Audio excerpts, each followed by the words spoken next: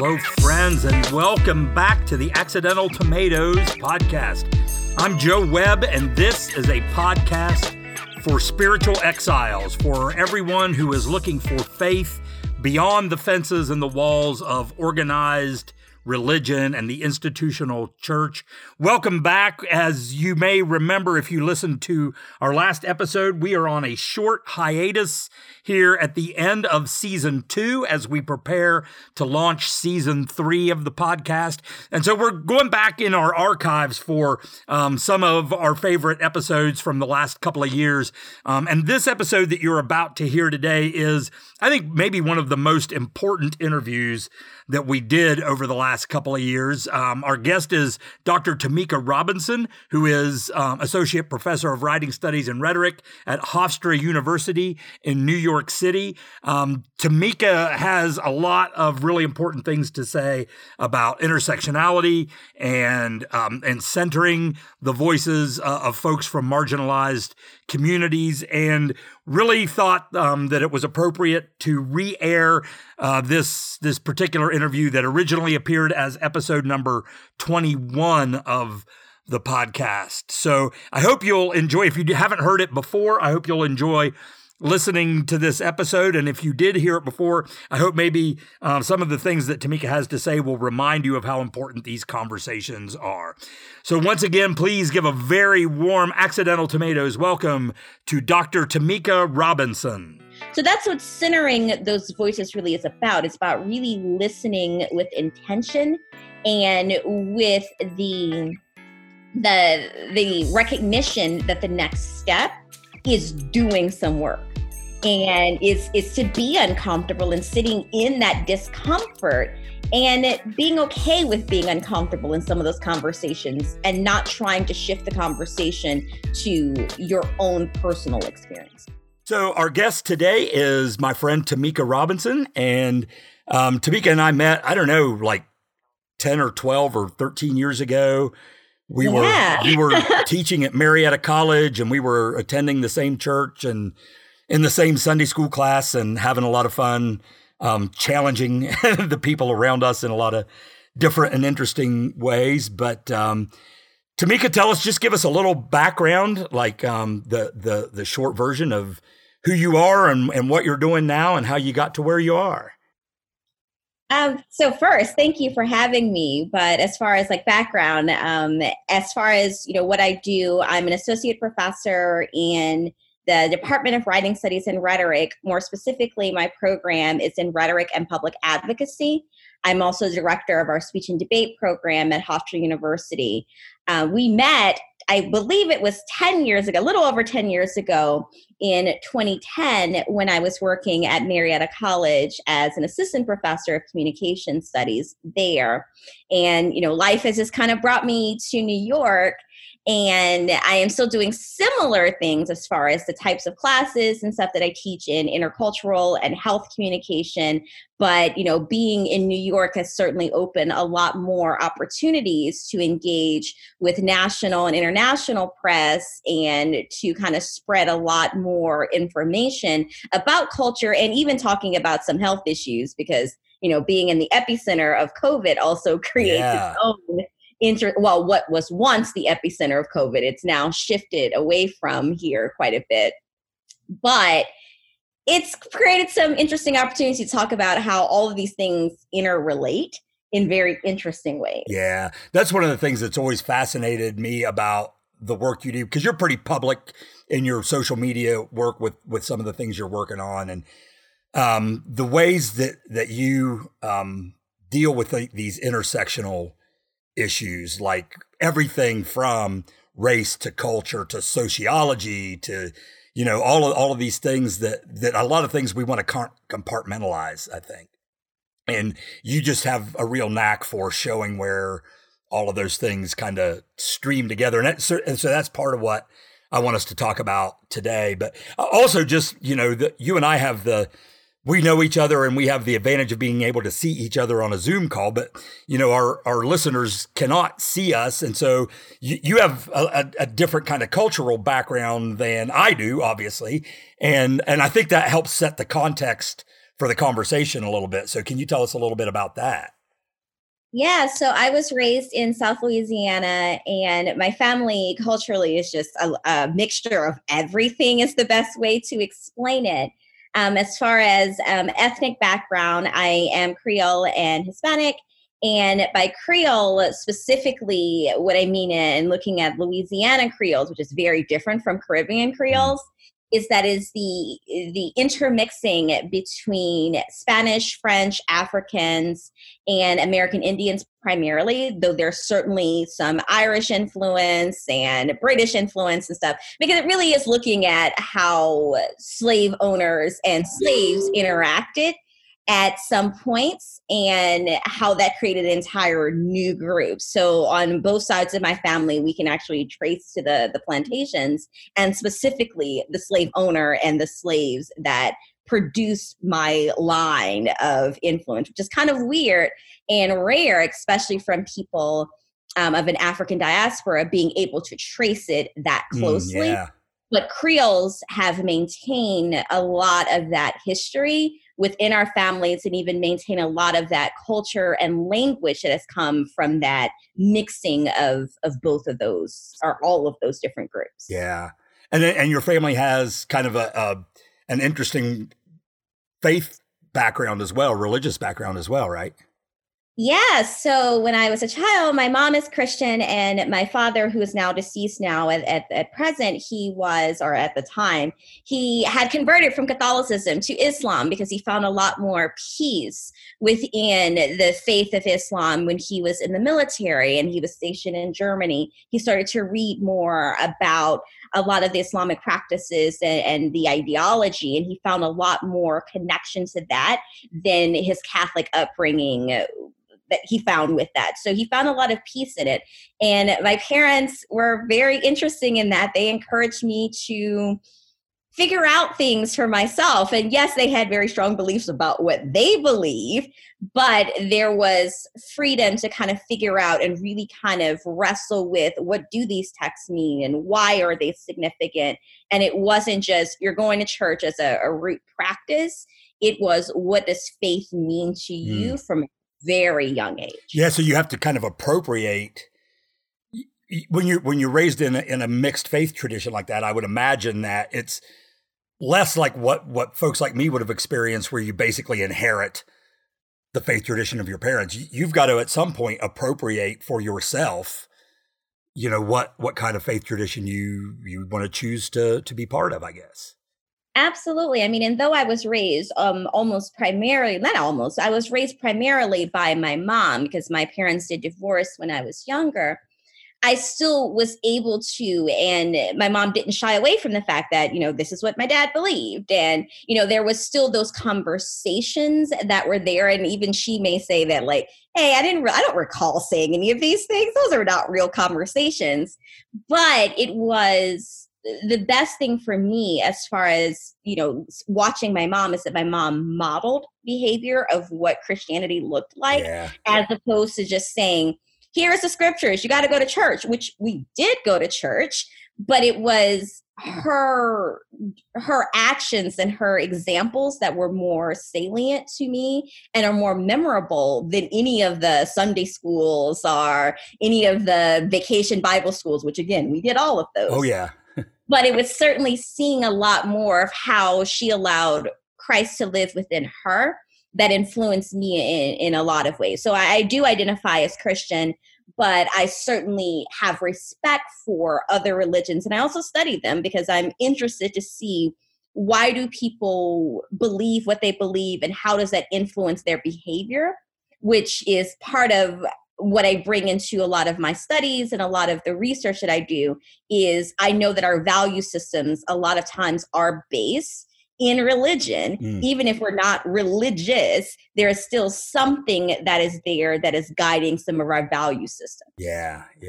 So that I feel like that really kind of leads to sort of the meat of the conversation that I wanted to have today. Is you really come from almost the ideal background to talk about these issues of intersectionality and more specifically how we center the voices of marginalized people, Right. And so you were a guest at our New Wineskins gathering here a few weeks ago, and we were talking about this, and that, admittedly is a white audience, right? I mean, it's a community of basically white folks. Within that, there is some diversity as far as what kind of Europeans we came, but still, and what kind of faith backgrounds we have. But I think it's an important conversation for us to have, maybe even especially in those spaces where we are so accustomed by our culture to just kind of having the spotlight, right? Or we're the ones that hold the microphone. So can you talk a little bit about, first of all, like, what do we mean by those terms, intersectionality, and then also like centering the voices of marginalized or oppressed people? Yes. So intersectionality really looks at those intersections. So it's looking at how there's different identity markers. So there's gender, there's race, there's ethnicity, there's language, there's ability level, there is geographic location. There's all these different things which make up who we are. Intersectionality looks at how, at times, these different identities connect together and create these intersections that may make things either better or worse, depending on who that or how those things interact as far as policy, or how it interacts as far as culturally within the dominant versus subordinate ways of thinking about it. So a simple way to kind of really think about it is looking at, independently looking at the experiences of a woman. There's lots of things you can look at as far as how that plays out within a system of patriarchy, right?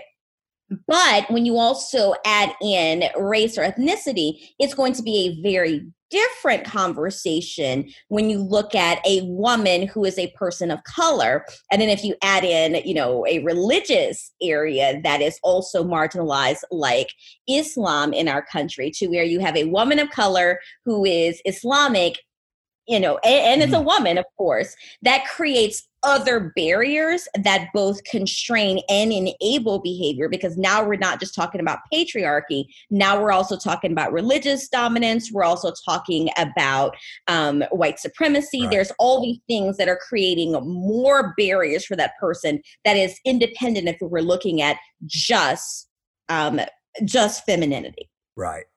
Right. So we have all of these contexts, right, that sort of come together in various people and places and times and situations.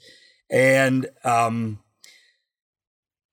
so what we're trying to talk about, I think, is how do we not only identify those contexts, but then give folks who are not from the dominant culture, so to speak, more of a voice in things like policy making, and even maybe further than that, just in the creation of culture, right?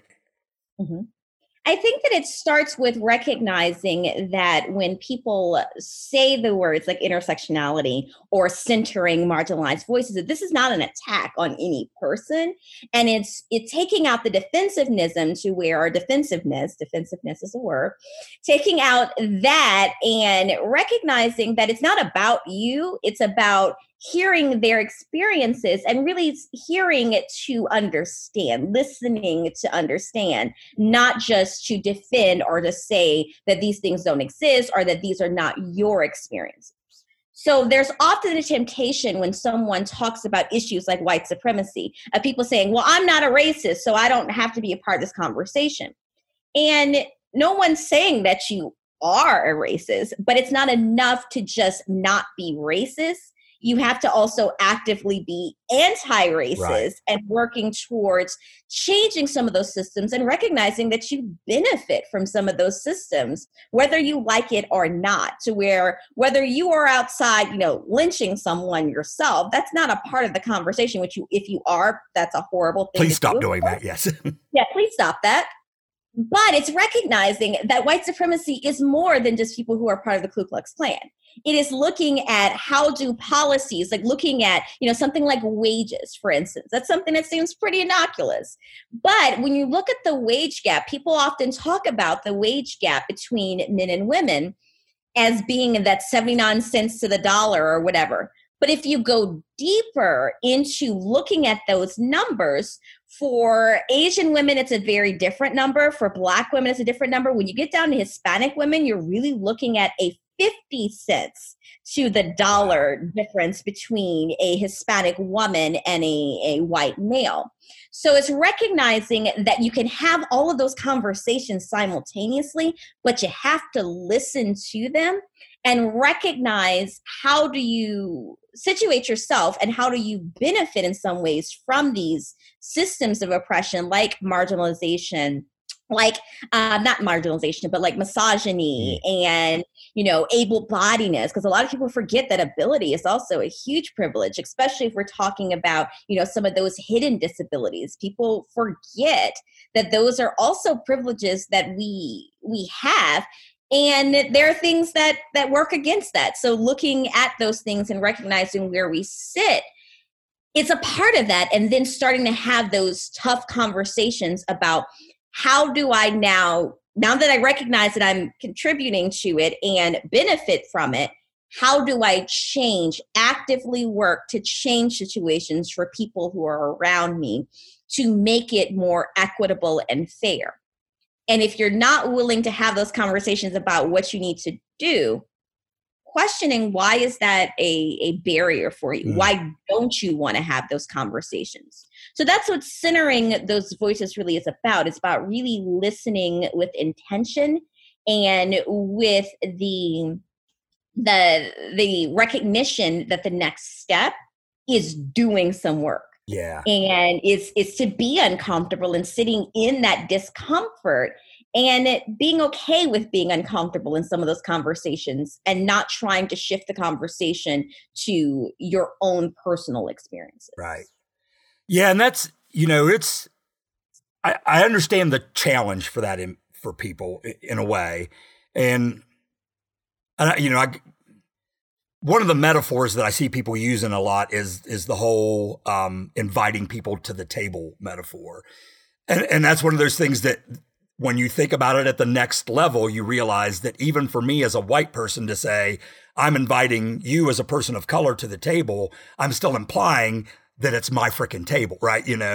And so that maybe just to kind of extend the metaphor to the action step is to say, how can we together build a table together that includes all of our experiences and all of our voices? Absolutely. And I think that the example you use is perfect for that, because it is that power of naming, the power of invitation, that's still a power differential, because just like you can invite, you can disinvite. To where if we are building it together and recognizing that, a lot of conversations, especially right now, are looking at our founding fathers and those types of things. When they wrote these words, like all men are created equal, it wasn't about including people of color. It wasn't even including women, honestly, at that time.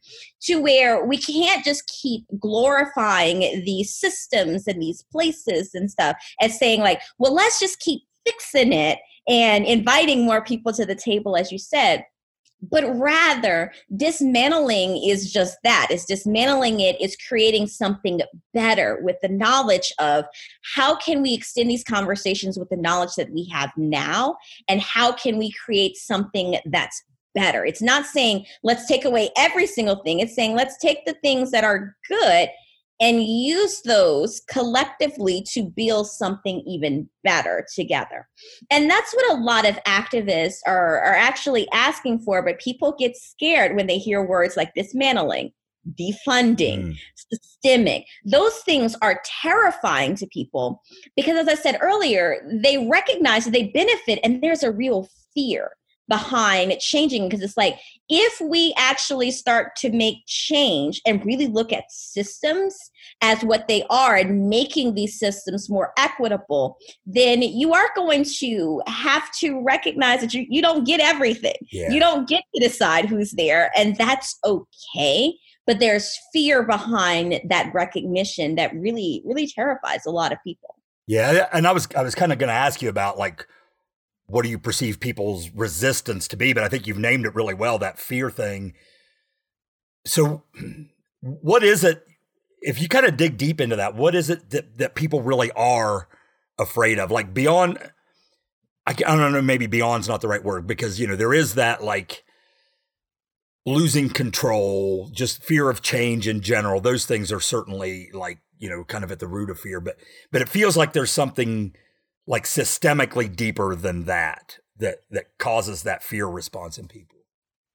Yeah, I think that it's, and I think you're right. There is the fear of change. There is those baseline fears that are the same across, but there's a more insidious fear, I believe, of if things radically change, what if these people who are now marginalized or oppressed for so long now rise up and then oppress me? Yeah. And that's really where some people are terrified. They're like, well, what if they treat me like I treated not I treated, but like our ancestors treated their ancestors and stuff? That's horrible. And activists are not really asking to do that. I mean, I'm sure there are some crazy people who would support that, but most people who are engaged in this fight and engaged in this conversation are not looking to oppress anybody. It's really looking at liberation for everybody. But there is a fear of oppression being the response if people who have been oppressed gain power within systems. Yeah. Do you think there's probably a seed of guilt in the middle of that too? Oh, absolutely. I mean, you talked about my social media a few minutes ago. Like I posted a meme a few years ago and it was insanity, the response. And it was just like, you know, dear white people, no one is asking you to apologize for slavery, but rather recognizing that you have benefited from the effects of it. So like really looking at generational wealth, how it was illegal for people of color to amass any wealth at any point, but also like the economy was built on the backs of enslaved Black and brown people, honestly. And even looking at how even in some systems now, we are still, if we're looking at like essential workers and stuff, which is some of the work that I'm doing right now with some colleagues, is that recognizing that economically, yes, there absolutely is a argument for like slavery, because like as far as how your cost versus your output, like your benefits from it that come out of it, it absolutely makes sense. And then you have like Senator Cotton recently, like a few days ago, making listeners could not hear my eye roll right there when you mentioned it. Making these statements about slavery and stuff being necessary evils and stuff, is that still impacts a history. And even as we talk about it, to where his comments are about, indoctrination in school, as we talk about these things, is that if we can't even talk about the legacy of slavery, we can't even talk about how that impacted things, and not just looking at slavery, looking at more contemporary policies like redlining and looking at residential segregation, which also impacts education, which impacts health, like it impacts so many different things, that if we can't have those honest conversations, we're not trying to change these things. We are really just trying to bury our heads in the sand, like slavery's over, everybody's equal now, and everyone can achieve the American dream, which we know has always been a lie, that there have been barriers put in place for people, and not just people of color, but looking at trans people, gay people. There are all these barriers that have been put in place to stop their progression, that we have to start with having a conversation about the barriers to then start talking about how can we change those barriers. Yeah. I saw Reverend Barber speak at Wild Goose Festival last year. And he was, one of the things that he was talking about, he leads this thing called the Poor People's Campaign, which is sort of a rebirth of Dr. King's movement. And, he was talking about how racist voter suppression, right, leads to the election of, mostly older white men, mm-hmm. who then enact policies that even more greatly disadvantage poor white people. Or as greatly, anyhow, maybe not more greatly, but poor white people are as disadvantaged as poor people of other, racial backgrounds, right? And how our racist system, right, this white supremacist system that we live in, actually blinds the people who are being maybe as much or the most harmed by these systems. They're the ones that continue to support the system, right? So this stuff is so deeply embedded, and it's been 400 years. It's no wonder it's so deeply embedded. And so one of the things that I kind of was thinking as you were talking about that was this experience that I had when I was in seminary and I interned at a black church, or a historically black church. It was much more diverse by the time I got there, but the leadership was still from, the original African-American families were still most of the leadership there. And I learned so much from them, just from being in their presence. But, when you were talking about people's fear that if I release my control, then I will become oppressed. And I remember like that, the women in that church, like I've never seen love and hospitality anywhere like that. And they welcomed me and my family in, and I saw them welcome people from all over the neighborhood of all kinds of background in as if they were their own families. And I remember at one point I finally kind of got to know them well enough that I felt, safe enough asking, like, how can your families and your race has been so oppressed and marginalized for so long, and yet you treat all of us as if we were your family. How can you do that? And they, like, without blinking an eye, this one woman who was one of the kind of matriarchs of the church said, because we don't want anyone else to ever experience what we've experienced. And that just that sunk into my soul, and was probably that whole experience really was probably seminal in my confronting my own privilege. Right. But that statement, I think, probably changed, pivoted my work, anyhow. So yeah, can you, I don't know, just kind of unpack, if you can, a little bit, why that fear is so unfounded, right? Of being oppressed as a result of having been part of an oppressive majority. I think that I can't really honestly describe it better than the way that these women described it to you, because it really isn't about, like I said, for most activists. And I'm not saying that every single person, I don't speak for every single activist that is out there and doing this, or even scholar who is doing this work. But for the most part, it's recognition of change and how to build a better world, and how we all should be a part of building that better world. That is so important, because it's not about, making someone else feel what you have experienced. It's not about saying that I want a white, heterosexual, able-bodied man to experience what it's like to have a police officer follow you home at 3 a.m. Like, I don't want those things for you, but I also don't want to have to keep thinking about my own safety all the time, or even the safety of, future generations, and of people in my family and other people, to where it's like, we want us all to be able to feel comfortable with our interactions with each other, and to feel comfortable in spaces, because we know what it feels like. We know how it feels to be in those situations. And we can't know every single experience, but that's why having those conversations, even if you're a part of a marginalized group, is looking at some of those other intersections. So having those conversations. So for me, it's having a lot of conversations with non-able-bodied individuals, having conversations and listening honestly to their experiences with trans individuals, with LGBT, really understanding, what does that fight look like, and why is it also my fight? Because liberation for any of us is liberation for all of us, if we're really working together. And I think that you hit it, that as far as it's intentionally, as far as it was so ingrained, as far as why poor whites also don't see their place in it, because anti-Black rhetoric has been so deeply entrenched, to where even if you are poor, you are still better than that Black person. You are still better than, because of your whiteness. And dealing with that and unpacking what that means, and why are you voting against your own interests because of this ideology of superiority, is dismantling white supremacy.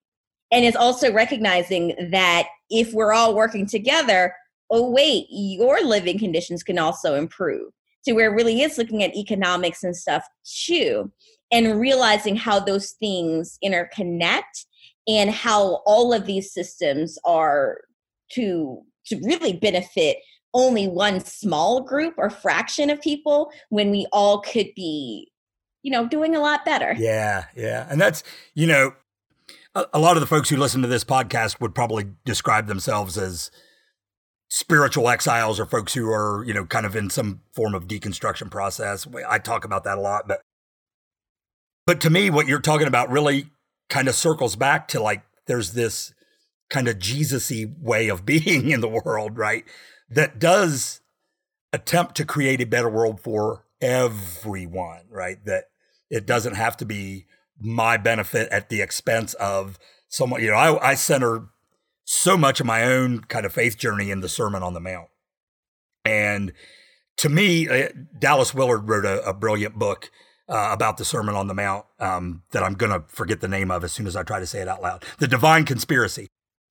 And one of the things that he kind of unpacks in the way he does his exegesis, I guess, of the Sermon on the Mount is that what Jesus is really saying in all of that is that anything we do to advance our own interest that is at the expense of someone else is inherently against the way of God, the way that reality was designed to be, right?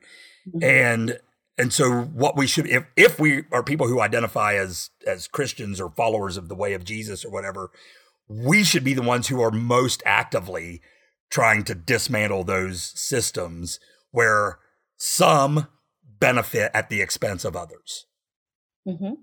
And we should be a part of those conversations, but we know that our churches, especially, and I think that you are exactly right, like spiritual exiles in some ways. So we're like, we follow the teachings of, we are very spiritually grounded people, but religion in a lot of ways, and even the way that organized religion does this, it creates those things to where we have entire ministries that are prosperity teachings and stuff. And that's not really like, Jesus didn't come to make us all rich. I mean, rich in spirit, yes, but financially rich? No. Like that was never a part of the conversation, but we have perverted a lot of this language and a lot of these teachings, even looking at the text. And it's not just in Christianity that does this. A lot of religions do this, and they're missing the point of this being good people and stewardship of what we have been given on this earth, but also how we are supposed to benefit others and that we're a part of this greater community, not just ourselves, is such a slap in the face to a lot of people, because that's not how they've been taught. They've been taught that it's about you, and it's that, and really looking at American culture in general, not just looking at religion. It is you and your immediate family. It's not really about the community. It's about your life, liberty, and pursuit of happiness. We don't really care about other people's, right? To where that takes some fundamental paradigm shifts as far as recognizing that this is completely wrong as far as how we're thinking through this. And that really is uncomfortable, because then it's like, well, what do I replace it with? Yeah. How do I reconcile that with what I believe or what I've been taught? And it's a constant process. You never get there. It's a journey of constantly revisiting and constantly seeking to where I wake up every morning and I read my Bible as far as, what am I grappling with today? And then thinking throughout the day, okay, am I doing what Christ would want me to do through all of my work? Or am I just centering myself? Am I just trying to advance myself and my family or my community? How can I shift that conversation to doing Christ's work? Yeah. And so we've talked about in other contexts, like the hyper individualism of American culture, if the pandemic has not shown us anything, it's shown us that, right? How horribly individualistic we've become as a culture. And I think, I don't know, I'm kind of riffing off what you were saying.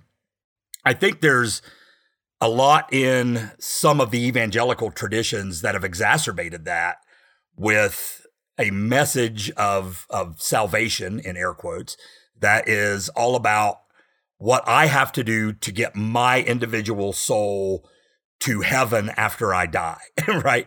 Which the more I study the Bible, the less that I see that any of that is really even in there. Not to say, I don't know what happens when we die, right? I believe that there's something else beyond this, but I think that whole weird individualistic heaven and hell paradigm is much more an invention of modernist religion, post-Enlightenment religion even, than it has anything to do with the way of Jesus.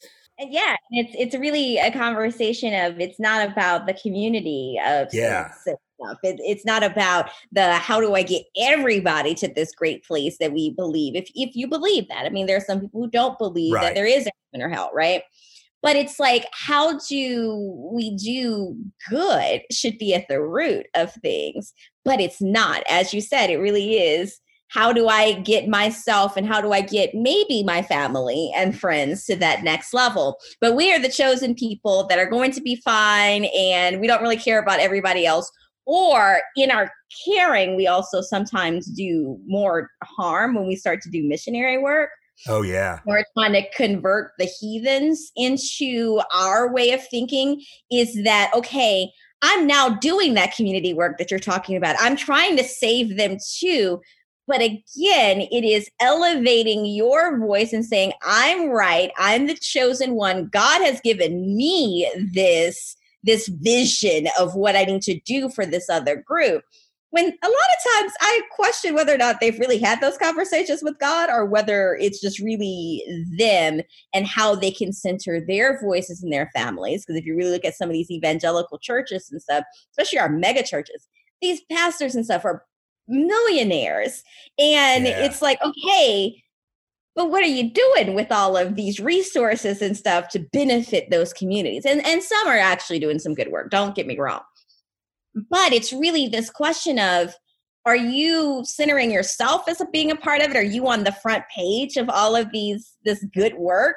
Or are you doing some of this stuff behind the scenes? Or is it just to gain more followers and more money eventually? Yeah. Yeah, and we could probably do a whole other episode on colonialist attitudes of the white church mission project, let's go make everybody more like us, and that's kind of what is at the heart of a lot of that. And some of the damaging effects that's done in a lot of countries, especially in our framing of like these third world savages and stuff. That's all. Yeah, like you said, it's a different conversation. Yeah.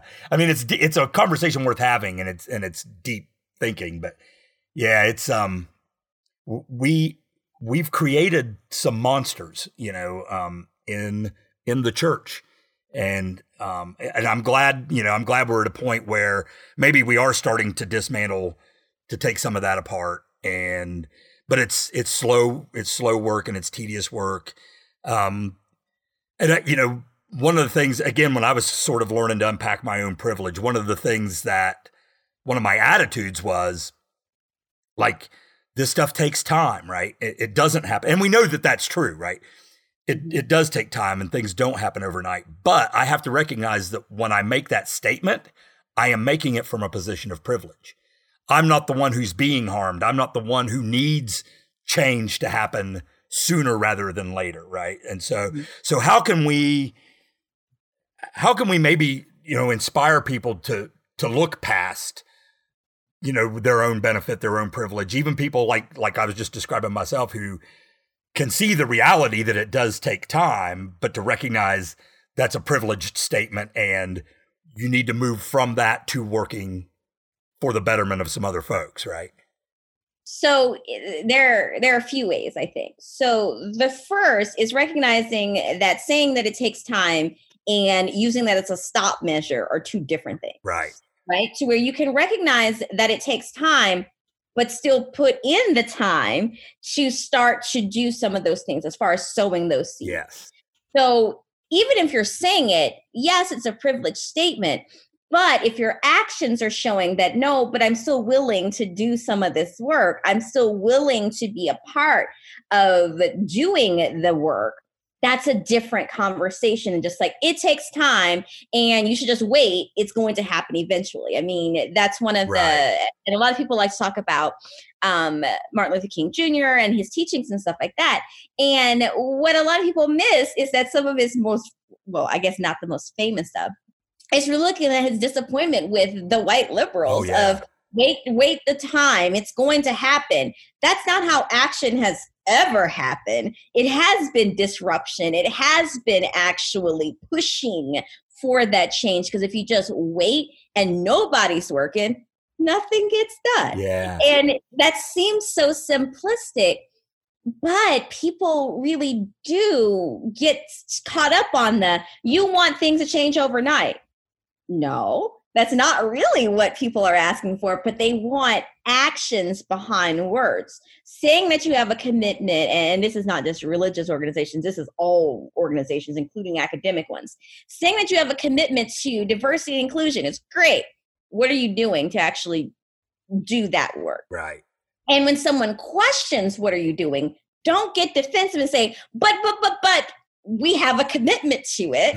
It's saying, okay, if the people that we are allegedly trying to become more inclusive with are saying it's not more inclusive, maybe we should take a step back and ask, why is it, and why are we so resistant to making some of those necessary changes, even if they're, because sometimes it's like very small changes.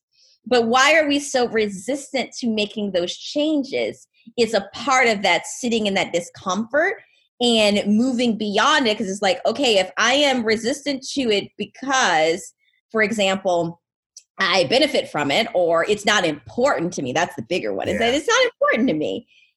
Recognizing that that's a problem and actively changing. Why isn't this important to you? Do I need to do some more reading? Do I need to do a little bit more soul searching on why this is not important to me? Or even saying, okay, but even if it's not important to me, who cares? It's important to someone else. Yeah. I don't know. I was thinking of the example of like, I'm not racist. I have a black friend, you know, when you were talking about inclusiveness programs, and it's like we fall back on that. Yeah. So often. Yeah. I mean, institutions, I can, because I'm in academia. That's one of the things that we're often like, you know, every university has on their website in the US, has on their website something about their commitment to diversity and inclusion. And you'll see some photos that include people of color, because that's really what they're looking at as far as like, can we count them? Are there more bodies here? But when you start to look at some of those numbers and stuff, and even some of the numbers, when you start to look at it beyond like the student body, when you start to look at like faculty and administration and upper levels, you start to see even fewer and fewer people. And to say that you have a commitment, but the data shows that you don't, you haven't actually hired anybody. Have you actually, you know, appointed anybody, or, you know, what have you done? That's not a commitment. You're lying to yourself. You are convincing yourself that you're doing work that you're really not. And when, you know, people say, okay, but we want these things, and they tell you these are things that we want, and you say, no, we can't do that. That's too radical. Why? Why is that radical? Yeah. Yeah, that makes me, I was going to go a completely different direction, but you just made me think of something. And I'm wondering if what you're describing is part of why, you know, 50 plus years after Dr. King's movement, we're still grappling with these issues, because for 50 plus years, white society has been very content with that kind of virtue signaling without actually doing the work, right? Yeah, I mean, they absolutely are. I mean, we're seeing it to where, you know, we're renaming things, we're taking down statues. Again, not saying these things aren't necessary steps, but it's like, okay, but we're doing this. Be content. Work is happening. We've taken Aunt Jemima off of the pancake box. Isn't that enough? Why are people still doing stuff? It's like, no.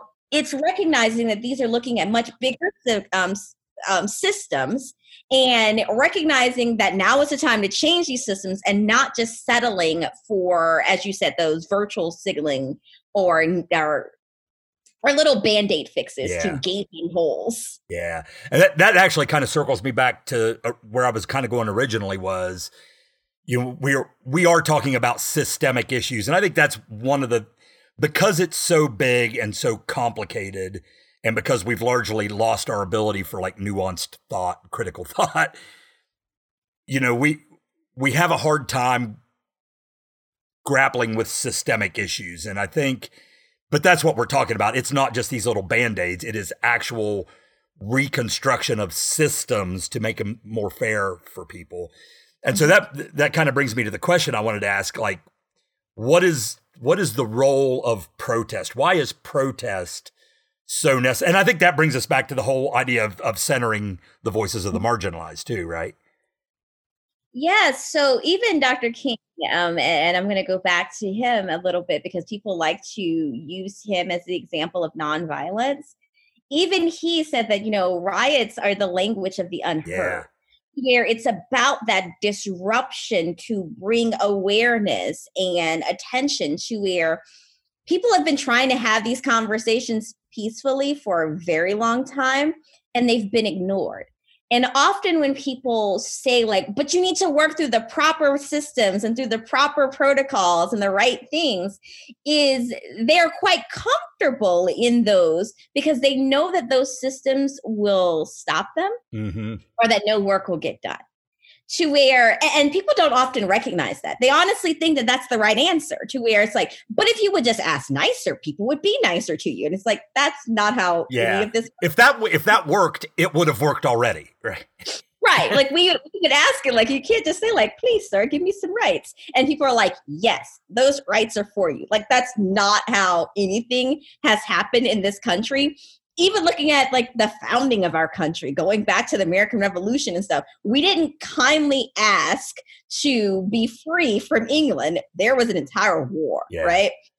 So it's recognizing that protesting and civil disobedience, I mean, we're just looking at, the death of John Lewis, and really looking at getting into that good trouble is necessary. And it's easy when we are sitting in our own privilege to say or to paint the means in which people, rhetorical choices they use, or how they interact as far as like they're looting, they're rioting and stuff like that. It's easy to just like sit there and say like demonize those things without recognizing why are these things occurring and what can I understand from it. Yeah. That's not the same thing as saying that you endorse looting and rioting, but it's starting to ask what happened before it. So the conversation we had in the New Wineskins talk that we had a few weeks ago was really looking at like the Target. So everybody was talking about the Target that was burned down in Minneapolis. What people often miss was that some of the protesters and stuff that were tear gas were trying to get into the Target to buy supplies to deal with being tear gas, and the Target closed the doors, refused to sell things and supplies to the protesters, the peaceful protesters that were there, and that's where it became violent. To where there's very little conversation about what precipitated the action. Again, not saying everybody that is doing this, because some people are using it as a way to capitalize on the moment. That right. A lot of these people are not a part of the protest. They are using it to be to capitalize on it. Yeah. So it's really looking deeper at it, and it's seeking to understand before commenting. And we just often don't have that ability or want to do that extra step of understanding, because it's easy to just say, that's not how I would do it. That's not the right way to do it. So that shouldn't be acceptable. Yeah. But there's a certain amount of privilege in being able to say that, and who appointed you as the arbiter of the right way to say things, or the correct ways to do certain things. Yeah. And it's a tough conversation. It's one that I've been having with lots of friends even recently, when they say that, well, these people aren't doing things right. I mean, there's a whole fight right now in my hometown looking at my Catholic high school about, alums are saying like, hey, we need to have more diverse curriculum. We should actually like interrogate some of these policies and stuff. And lots of people, there's a counter petition that's happening about, well, they didn't go through the right methods and the language choices they're using is too bombastic. They are not the right person to talk about it. Who told you that you get to make these decisions? And people don't get that that's a privileged statement, and that them saying that, you're not even seeking to understand what they're asking for. Why is it bad to ask for a more diverse curriculum for students? Why is it that this is a bad conversation to have? Because you benefit from it. Mm-hmm. Yeah. And I get, like, I think I said this earlier, like, I get why it's hard for people, but I have trouble getting why they don't see the necessity, right, of having the conversation, even if it is hard. And maybe we're just too spoiled as American culture, and especially in white American culture, to think that we can be inconvenienced. I think it was this morning, somebody posted something about, like protests that disrupt traffic, that block a road or block a bridge. And the point of it, I just thought it really articulated well that the point of that particular type of protest is not to punish you. I think a lot of people look at that and they're like, you're inconveniencing me so much, and you're just doing this to get back at me for these things you're angry about. And no, the point of it is that you experience for a minute what it's like to be inconvenienced like we are every single day of our lives, right? And if we can just start to crack that nut a little bit and start to get through to people and get them to understand some of that, then maybe we can make a move, towards some better things. And I guess that kind of leads me to my next question for you is, it's easy to see the doom and gloom and the hopelessness, because it is so hard and there's so much tension right now. But it's not all doom, and like there's some good is beginning to happen. So where are you seeing successes, positive results, hope? Where are you seeing that in the work you're doing? Well, I see a lot of hope always when I talk to my students, to where that gives me some like, okay, people are getting it. Not all of them, of course. You got Gen Z students, man. They're the best. Like, they are good, but there are definitely some that like, okay, I now like I'm questioning these things. And for me, as far as where the energy comes from and recognizing that there's so many things that are happening, we're having more conversations. So where people who at the beginning, I'm going to use the Black Lives Matter movement for an example. The people who in 2013, 2014 were like, no, absolutely not. Like, it has to be all lives matter. There's still some of those people, but there's more people who are starting to get it. Yeah. You're starting to see more people who are starting to get the extra that Black Lives Matter too. And it's really starting to look at some of these things and seeing the coalition and allies that are showing up and putting their bodies on the line, looking in Portland at the Wall of Moms. Yeah. And that's an interesting one, which I'll come back to in a second. But looking at like the Wall of Moms that are there and how that's starting to shift the conversation to where white women weren't always willing to put their bodies on the line in this way. And it's starting to spark more conversations of, this is everybody's fight. This is for everybody. And the reason why I said I was going to circle back to the Wall of Moms is that moms have always been there. Black moms, brown moms have always been there. They don't get elevated to the media standards. Oh, girl, preach that. I tell you what. Of their being there and leading these movements from the beginning. It is not until white women show up that it now starts to be like, oh my God, this is amazing. Look at how they're willing to put their bodies on the line for this.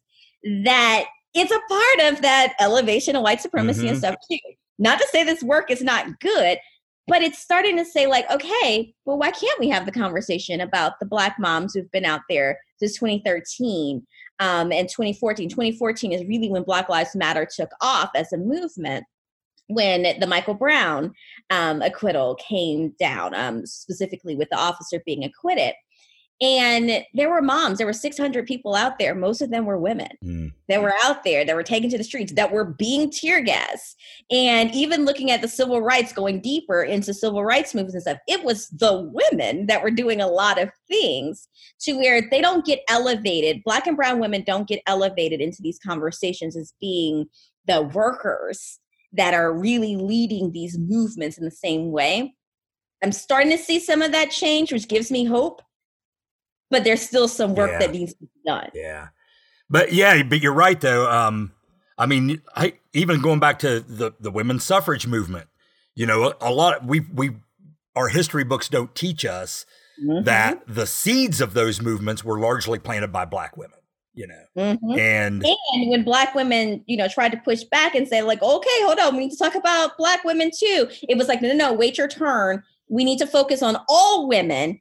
And that suppressed Black women and brown women even more in ways that are so insidious, but they seem hopeful in the thing. It's like, you know, this stuff will trickle down to you too because you're a woman.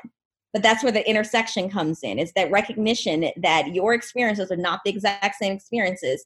And yes, you know, the tides lift all boats. But there needs to be, let's all work together to making sure all of us are in the right position of those boats to where some of them are not sinking. Yeah.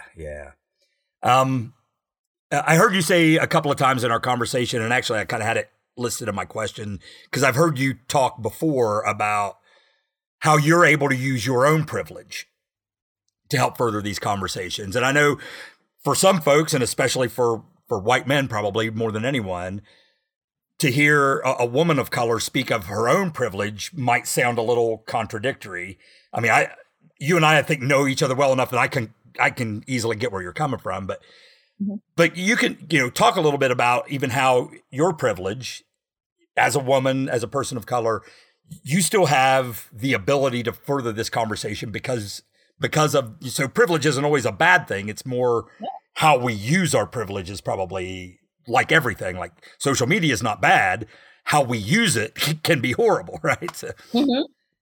I think that like not always bad. Privilege is actually a neutral thing. It's the way that I really start the conversation is recognizing what we do have and everything else, and how we use that privilege is where it becomes whether or not it is a good thing or a bad thing. But yes, that is one of the things, especially with my students and in lectures and stuff that I give to different groups, is that I really start from a place of, hey, yeah, you might look at me when I stand up here. I'm a woman. I'm also short. I'm a person of color. I wasn't going to bring that up to me. That's this is also why we're wearing high heels. But there's all of these things to where you might say like, okay, but you know, where are you privileged? I'm educationally privileged. I'm economically privileged. I'm able-bodied. I am heterosexual, you know, all of these things. I'm cisgendered. There's all of these things that I do occupy these spaces of privilege and dominance, and saying like, okay, but what do I do with those things? How do I use that to help to have these conversations? Because there's places that I will be in and spaces that I'll be invited to that someone who is queer, transgender, non-able-bodied, a non-US citizen, you know, all of these things that they won't be invited to those spaces. How can I now talk about their liberation too, while also simultaneously talking about my experiences and how we need to liberate me too, right? So it's like, how can I use the spaces, the foothold that I have into these audiences to have these discussions, including our conversation right now? It's a privilege for us to have this conversation. And I recognize it as such. How can I now talk about and elevate other people to where it's like, don't just talk to me about these things, talk to other people about these things and how those systems work through it. I can't speak to their experiences always. I was having a conversation with a reporter recently who was doing a story about Asian Americans for Black Lives. I'm not a part of that community. I don't think that I'm the right person to have those conversations. I could talk about why we need everybody together, but let's talk about someone else who is in that community that is better representation of this information to discuss it. So it's like, yeah, you already have me on speed dial. That's why you call me. Now let's talk about somebody that you may not know who's doing this work, who's doing a good thing. So it's using that privilege to elevate someone else to speak on those issues. Yeah. Oh, this is such good stuff. Unfortunately, we're kind of, I want to honor your time. I know you're very busy, and I really appreciate you joining us for this conversation and being on the podcast. What kinds of things are you working on now? And is there a place out there on the internet where people can find your work other than creeping on your Facebook page like I do? So I actually do my social media pretty private because there's a lot of crazy people out there. Yeah. But as far as, things that I'm working on right now, I am doing a lot of writing. I mentioned a little bit earlier that one of the new projects that I'm super excited about that I'm working with some colleagues in Florida and Louisiana on is looking at the term essential. And we're really, working on this. This is probably going to become a book project soon, just because this has taken such a different, a deeper turn as we're looking at it, but really looking at who has the power to name who is essential and whether or not people have been able to have any say on their bodies being essential. So really looking at, this historically, how the words vital, essential, and stuff have been used to suppress Black and brown bodies and also prisoners in ways that are terrible, really, if we really look at it.